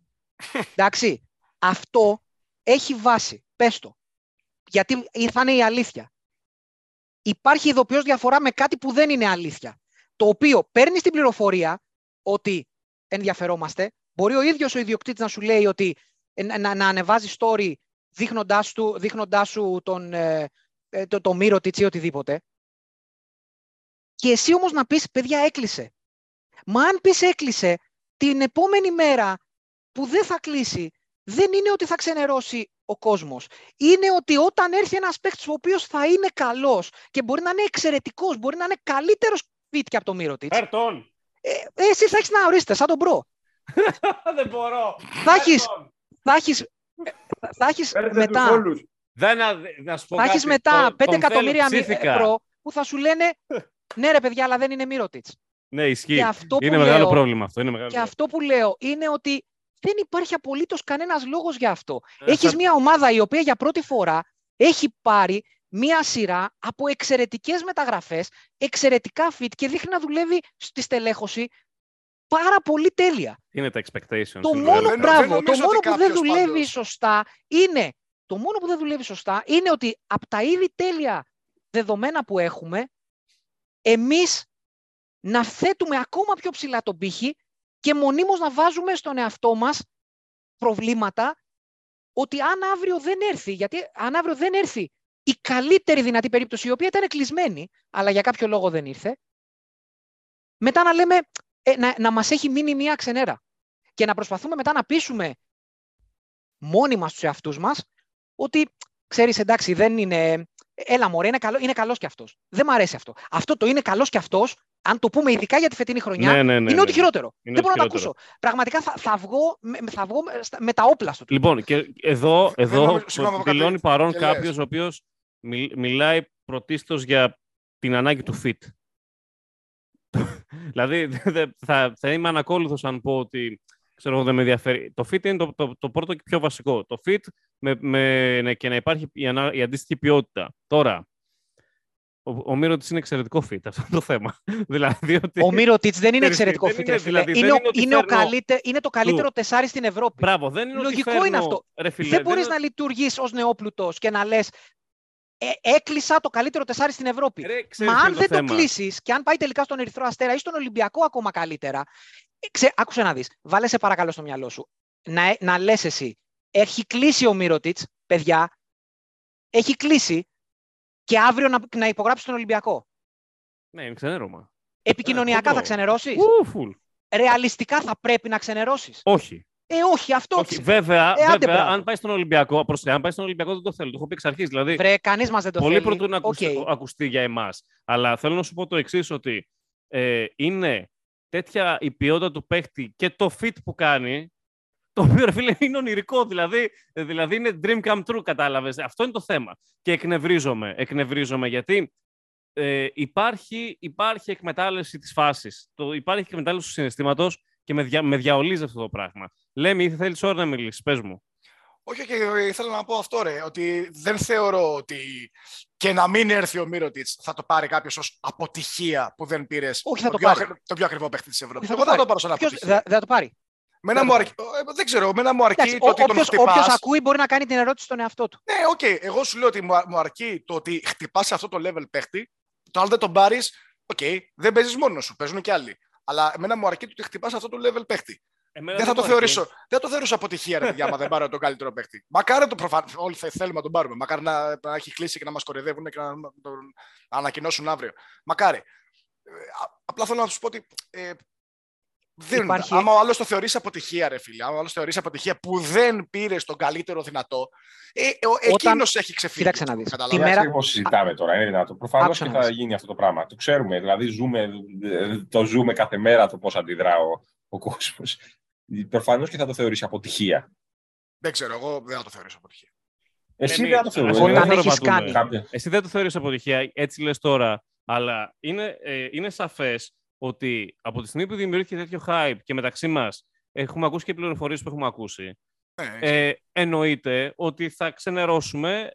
Δηλαδή, θα πούμε ένα it is what it is και ακριβώς. Θα πούμε, θα προσπαθήσουμε να το κάνει sink in. Τώρα, τι θέλω να πω, ο Τσου είχε απόλυτο δίκιο σε αυτό που έλεγε πριν, ότι είναι θέμα expectations και ότι δεν πρέπει κτλ. Είναι ξεκάθαρο αυτό το πράγμα. Τώρα, εγώ σου λέω που γενικά είμαι ψύχρεμος. Ρε φίλε, είναι τέτοιο το fit που, τι να σου πω, δηλαδή πραγματικά εύχομαι να κλείσει και από εκεί και πέρα ας πάω να πάρω το Θανάση το κούμπο επιτέλους. Ναι. Ο Θανάσης πώς εμφανίστηκε πάλι στο κάδρο. Ο Θανάσης δεν έφυγε ποτέ από το κάδρο. Ναι. Τέλος πάντων, ρε φίλε, δηλαδή είναι υπόθεση. Αυτό που πρέπει να κρατήσουμε γενικά είναι ότι σε μια off-season, στην οποία μέχρι στιγμής και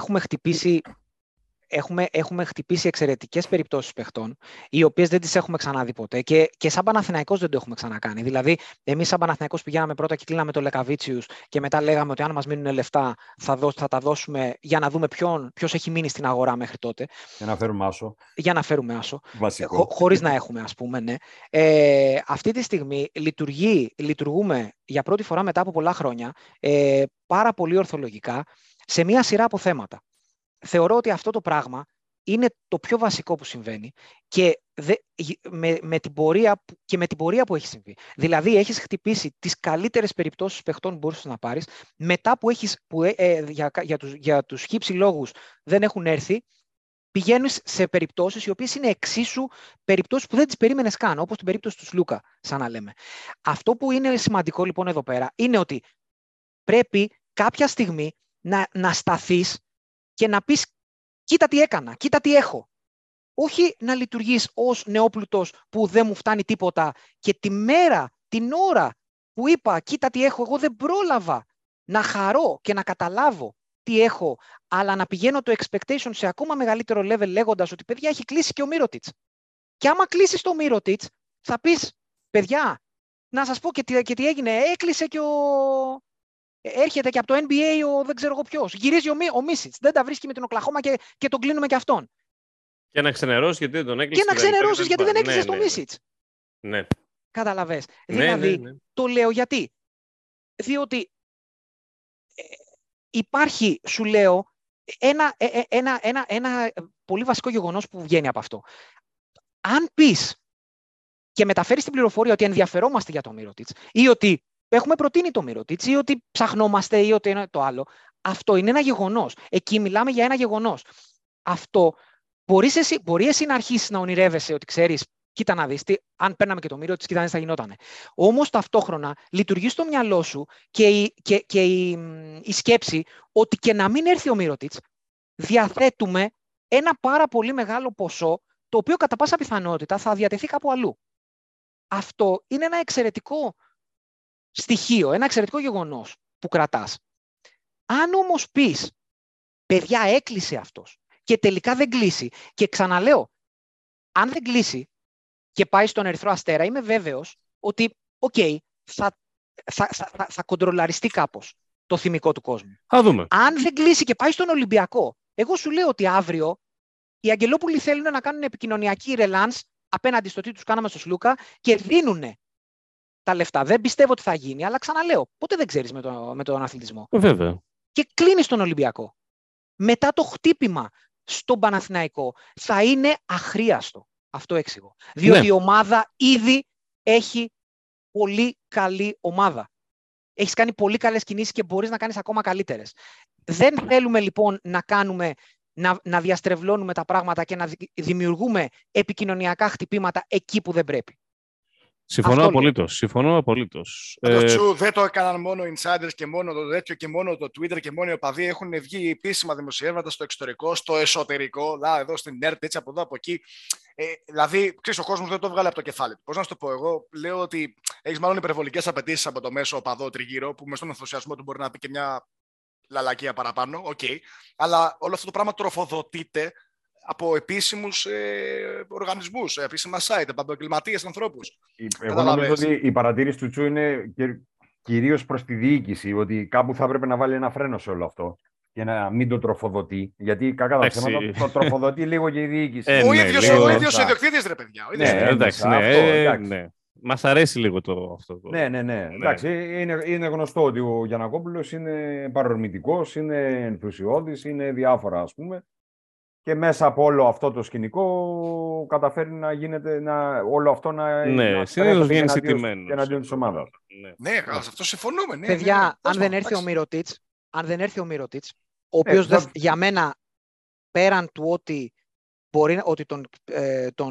τον θέλουμε, το οποίο όντως έχει βγει από 10 μεριές και όντως ισχύει ότι τον θέλουμε, πέραν αυτού, δεν θεωρώ ότι ο Παναθηναϊκός έχει να χάσει από το να πάει σε 15 άλλες περιπτώσεις. Όχι, ρε, είναι τέτοια η θέση, είναι τέτοια η λειτουργικότητα και οι απαιτήσεις που έχει η θέση 4, στην οποία, εάν δεν έρθει ο Μύρωτιτς, δεν χάθηκε απολύτως τίποτα.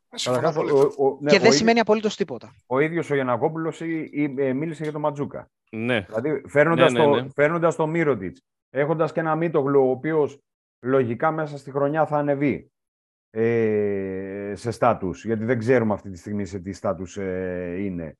Φέρνοντας και τον Μύρωτιτς, μπουκώνει εκεί πέρα η κατάσταση. Συμφωνώ απολύτως. Ξαναλέω, η μαγική λέξη είναι η λέξη ισορροπία. Εγώ αυτό λέω. Είναι μαγική λέξη η λέξη ισορροπία και αυτό πρέπει να επιτευχθεί. Two-way σύνολο που να εκτελεί καλά, να έχει προσωπικότητα. Και... Είναι κομβικό να βρούμε παιδιά τώρα που να σουτάρουν από τα πλάγια. Έτσι. Δηλαδή, λέμε για το pick and roll του Σλούκα με το Λεσόρο. Αυτό το είπα στην αρχή, ρε εσύ. Ναι, θέλουμε οπωσδήποτε παιδιά που να διευκολύνουν αυτή την κατάσταση. Δηλαδή, αν θυμάστε καλά, δεν είναι τόσο. Δηλαδή, και είπαμε, ο Μύρωτιτς είναι ένα τέτοιο παιδί. Ναι, κάτι κάνει. Λέγαμε για τον Μπατίς με το Διαμαντή που είπε ο Μπάτης στην αρχή.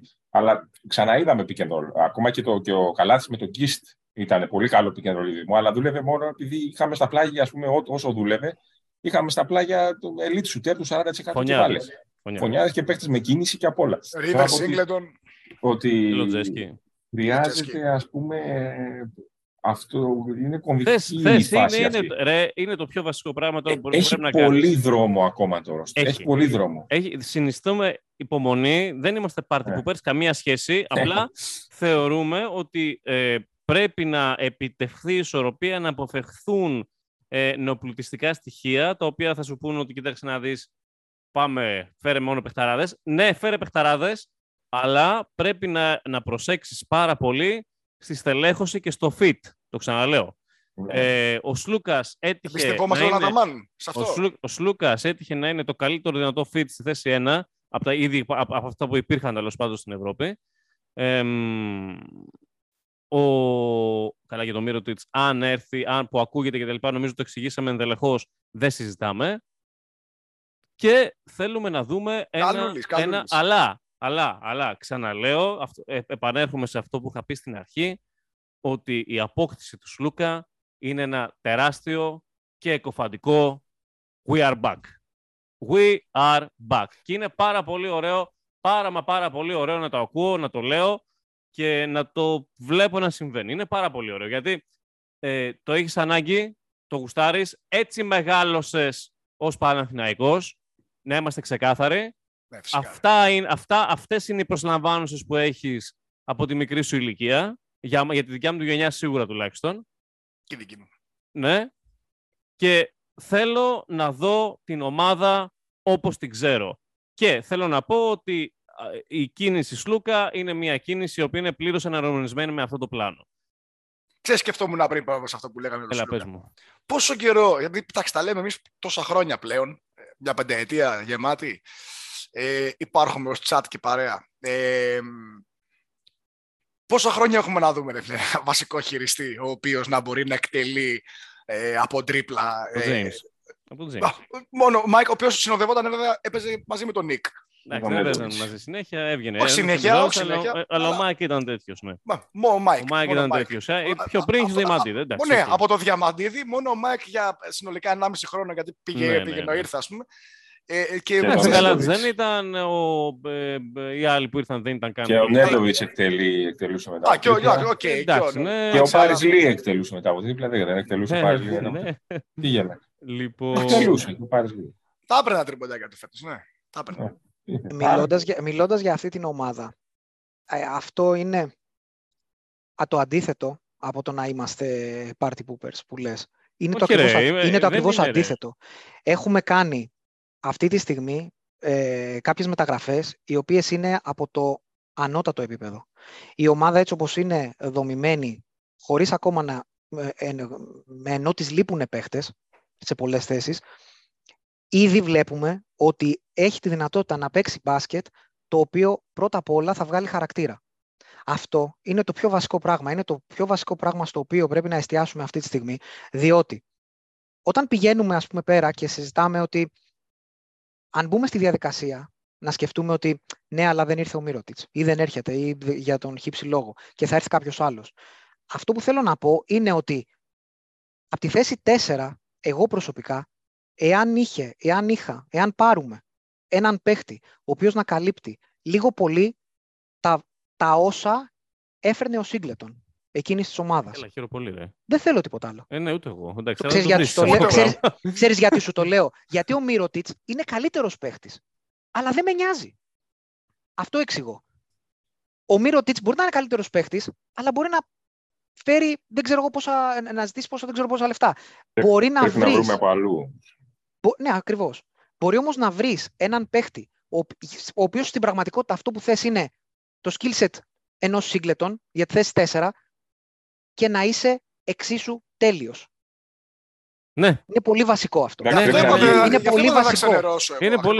Είναι πολύ βασικό. Όπως στη θέση 5, μην αρχίσουμε να λέμε έκλεισε ο Ταβάρες και τελικά έρθει κάποιος άλλος, γιατί δεν μας χρειάζεται. Ή αν έρθει, καλώς να έρθει.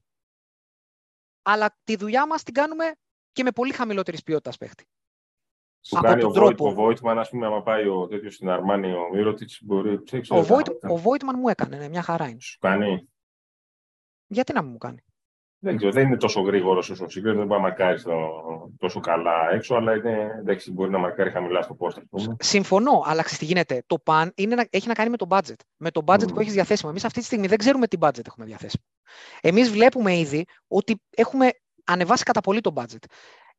Αν θεωρήσουμε δεδομένο, και δεν έχω λόγο να μην το θεωρήσω δεδομένο, ότι όντως κάναμε πρόταση στο Mirotic, πάει να πει ότι υπάρχουν κάποια λεφτά ακόμα τέτοιου επίπεδου διαθέσιμα, τουλάχιστον για ένα τέτοιο συμβόλαιο. Το οποίο όπου και να πάει, με λίγα λόγια, σε όποια θέση και να καλύψει, ο παίχτης που θα έρθει θα είναι από το επίσης ανώτατο ράφι. Ναι. Δεν το συζητάμε. Οπότε δεν ξέρουμε, πρέπει να ξέρουμε το budget. Αυτό το δούμε στο τέλος. Δεν μπορούμε να ξέρουμε αυτή τη στιγμή. Κύριε Πόινγκαρτ, εκεί από την παραλία θέλετε να πείτε κάτι? Τι καιρό έχει εκεί? Κανονικά θα έπρεπε να είμαι και εγώ παραλία αυτή τη στιγμή. Κοίταξε, έκανα την βουτιά που ξαναήρθα. Δεν έχω ακούσει τι έχετε πει στο ενδιάμεσο. Ωραία. Αλλά θα συμφωνήσω απόλυτα για το D&D στοιχείο που χρειάζεται η ομάδα από εδώ και πέρα. Ξεκάθαρα, ναι. Αυτό δηλαδή για μένα είναι πολύ βασικό. Δεν πρέπει όχι μόνο αυτό. Έτσι. Να και πάμε... ποιότητα. Ναι, ποιότητα αυτό λέω. 3D στοιχείο ποιοτικό. Αυτό. Και άλλη δηλαδή... ποιότητα εννοώ παίχτη να δώσει σκορ προσωπικό. Θέλουμε και από αυτό.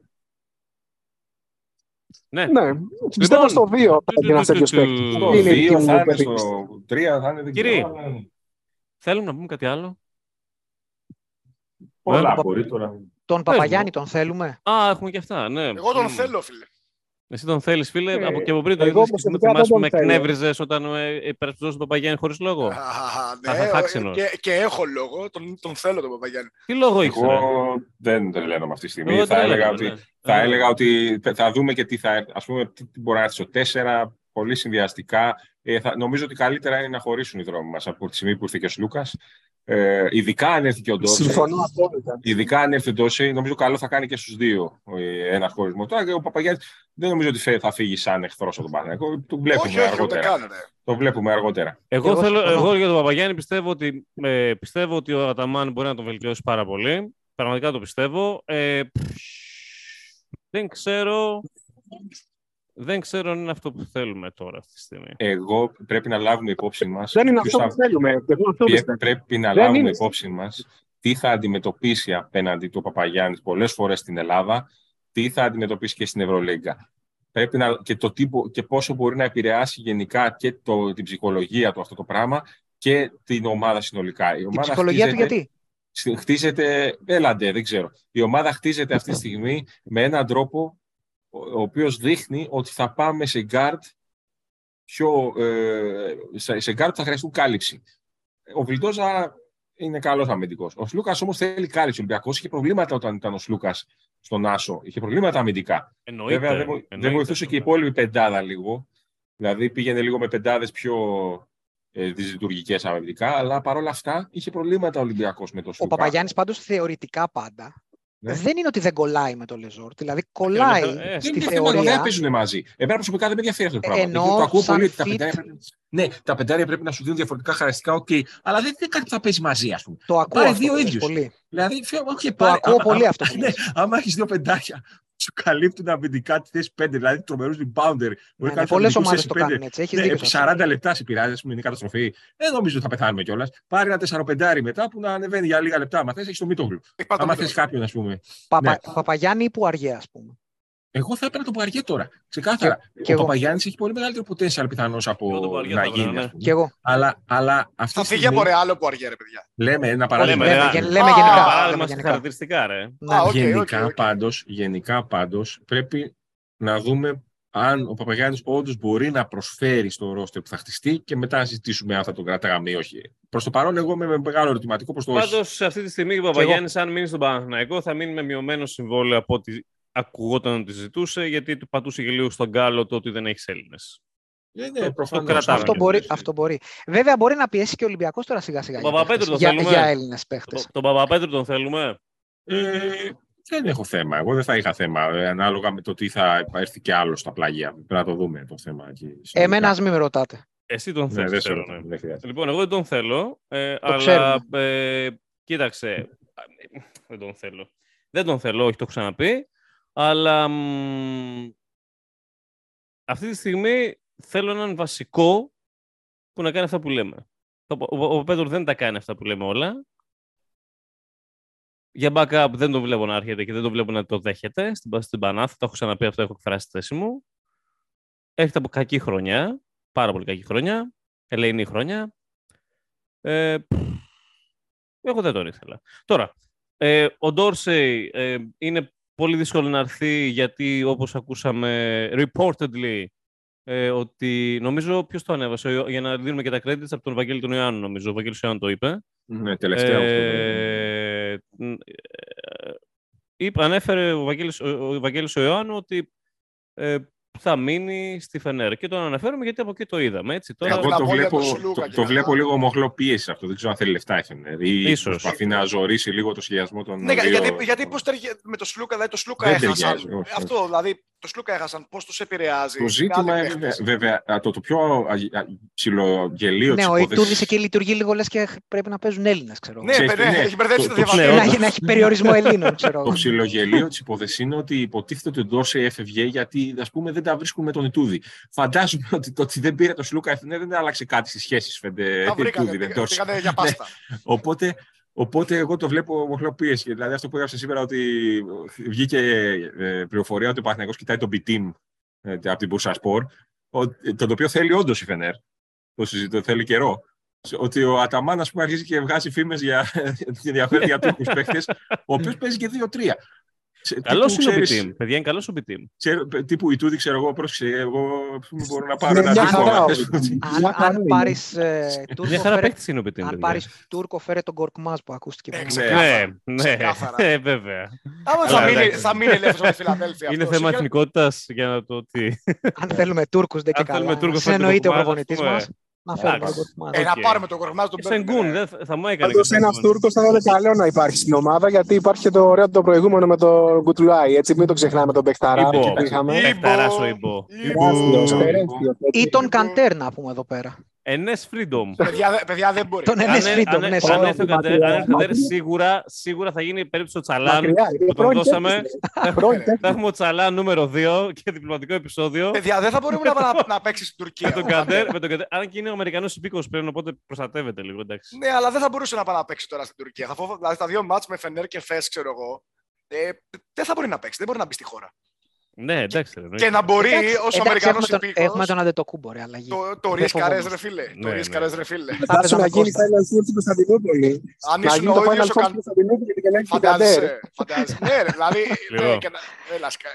Και εσύ να ήσουν ο Καντέρ θα πήγαινες, ρε φίλε, να μπορεί να σε φάνε ένα πασόρα στιγμή. Ακόμα και αν είσαι Αμερικάνος πολίτης. Και Τσου, άμα έρθει ο Κορκμάζ με τον Καντέρ, και ξέρεις τι έχει να γίνει, έτσι. Τα γνωρίζουμε μεταξύ μας αυτά. Έτσι. Έχει να ξένα για... θεωρούσαμε ότι ο Κορκμάζ... Θα το πούμε. Πες το. Ότι είχε πάει στην Τουρκία. Ότι ο Κορκμάζ ήταν πράκτορας και ότι είχε πάει στη Φιλαδέλφια για να φέρει τον Καντέρ πίσω. Φέρτε Κορκμάζ. Ο πράκτορας. Φέρτε πράκτορα. Ήταν ξεκάθαρα χετφουλικό τέτοιο. Τέλος πάντων, ναι. Οπότε ίσως να κρατάει ακόμα αυτή η φήμη. Γκριγκόνης θέλουμε. Όχι. Θα δούμε τι γίνεται. Όχι ρε παιδιά. Το Γκριγκόνης μπορούμε να το προσφέρουμε άμα θέλουμε από Ευρώπη. Κάτι για trade, ας πούμε, να βρει και αυτός μια ομάδα που να θέλει. Να το δώσουμε στη Φενέρ για Ντόρσεϊ. Αυτό, ναι. Μάλλον θέλει κάτι καλύτερο ο Ιτούδης. Ναι. Νομίζω είναι ιδανικός για το Γάβρο. Ενώ θεωρητικά ο Γκριγκόνης θα ήταν, ας πούμε, καλός παίκτης γάμο, αλλά... Και σε αυτό, και δεν ξέρουμε, η αλήθεια είναι, να πούμε εδώ πέρα, ότι... είναι φλόρος, δεν γίνεται ρε παιδιά. Ναι μωρέ, σταμάτα, το ξέρουμε. Από ότι στο επόμενο σύνολο, δεν είμαστε απόλυτο σίγουροι αν έμενε ποια θα ήταν η αντιμετώπιση. Τον είδαμε στη χειρότερη ομάδα που θα μπορούσαμε να τον δούμε. Να το κρατήσουμε αυτό. Τον Παπαγιάννη δεν τον είδαμε στη χειρότερη ομάδα. Τον Παπαγιάννη τον έχουμε δει πολλά χρόνια. Δεν τον είδαμε μόνο πέρσι. Δεν είναι fit, νομίζω. Νομίζω ότι δεν είναι fit με το αυτό που βλέπω στην περιφέρεια. Θα πάει πολύ soft το πράγμα μετά. Δεν ξέρω. Και εγώ έτσι πιστεύω. Αυτά. Θα μας δοθεί αφορμή σύντομα, λέτε, τι λέτε, για να επανέλθουμε. Έτσι όπως πάει. Μπορεί να γίνει και κάποιο είδους space. Το κρατάμε σαν ιδέα. Είναι σε ίστρο ο κύριος Δημήτρης. Μην χτίζεις hype τώρα, γιατί θα σου ζητάνε μετά με την επιτάση. Θα το δούμε. Όχι, ειλικρινά μιλάω. Θα το δούμε. Υπάρχει στα, ξέρω εγώ... Σαν σκέψη. Το βλέπουμε. Λοιπόν, κύριοι, νομίζω ήταν μια πάρα πολύ ωραία κουβέντα. Μιλήσαμε για τον Σλούκα, μιλήσαμε για τον Μύρωτς, μιλήσαμε για τον Παναθηναϊκό. Για το πώς πάει, είμαστε πάρα πολύ χαρούμενοι που έγινε αυτή η κίνηση. Εξηγήσαμε πλήρως τους λόγους. Ναι, και πολύ ψύχρεμοι ήμασταν, έτσι. Ναι. Εξηγήσαμε πλήρως τους λόγους. Πάντα ψύχρεμοι. Ναι. Λοιπόν, αυτά είχαμε. Λοιπόν, κάτι άλλο. Παιδιά, μην ξεχνάτε να βάζετε τα αστεράκια και τα 5 αστέρια. Βάλετε 5 αστέρια στο Spotify, καμπανάκια κτλ. Όσο πιο πολλά, τόσο το καλύτερο. Και Είχαμε μαζί μας... Να πούμε ότι λογικά οι περισσότεροι από εμάς δεν τα έχουμε βάλει. Που το λέμε τώρα. Ναι, εγώ δεν έχω κάνει Spotify. Οι περισσότεροι από εδώ που το ακούνε δεν ξέρουν γιατί καμπανάκια μιλάμε. Λοιπόν, είχαμε Bud, είχαμε Lemmy, είχαμε Iron Man, είχαμε Point Guard, είχαμε λίγο δυστυχώς Cedric Ceballos, είχαμε Tsu. Εγώ είμαι ο Προφανάτικα. Αυτό ήταν το HateCast νούμερο 27. Ήταν το λεγόμενο SlouCast και Where the Blood of My Enemy Lies. Αυτά. Bye bye.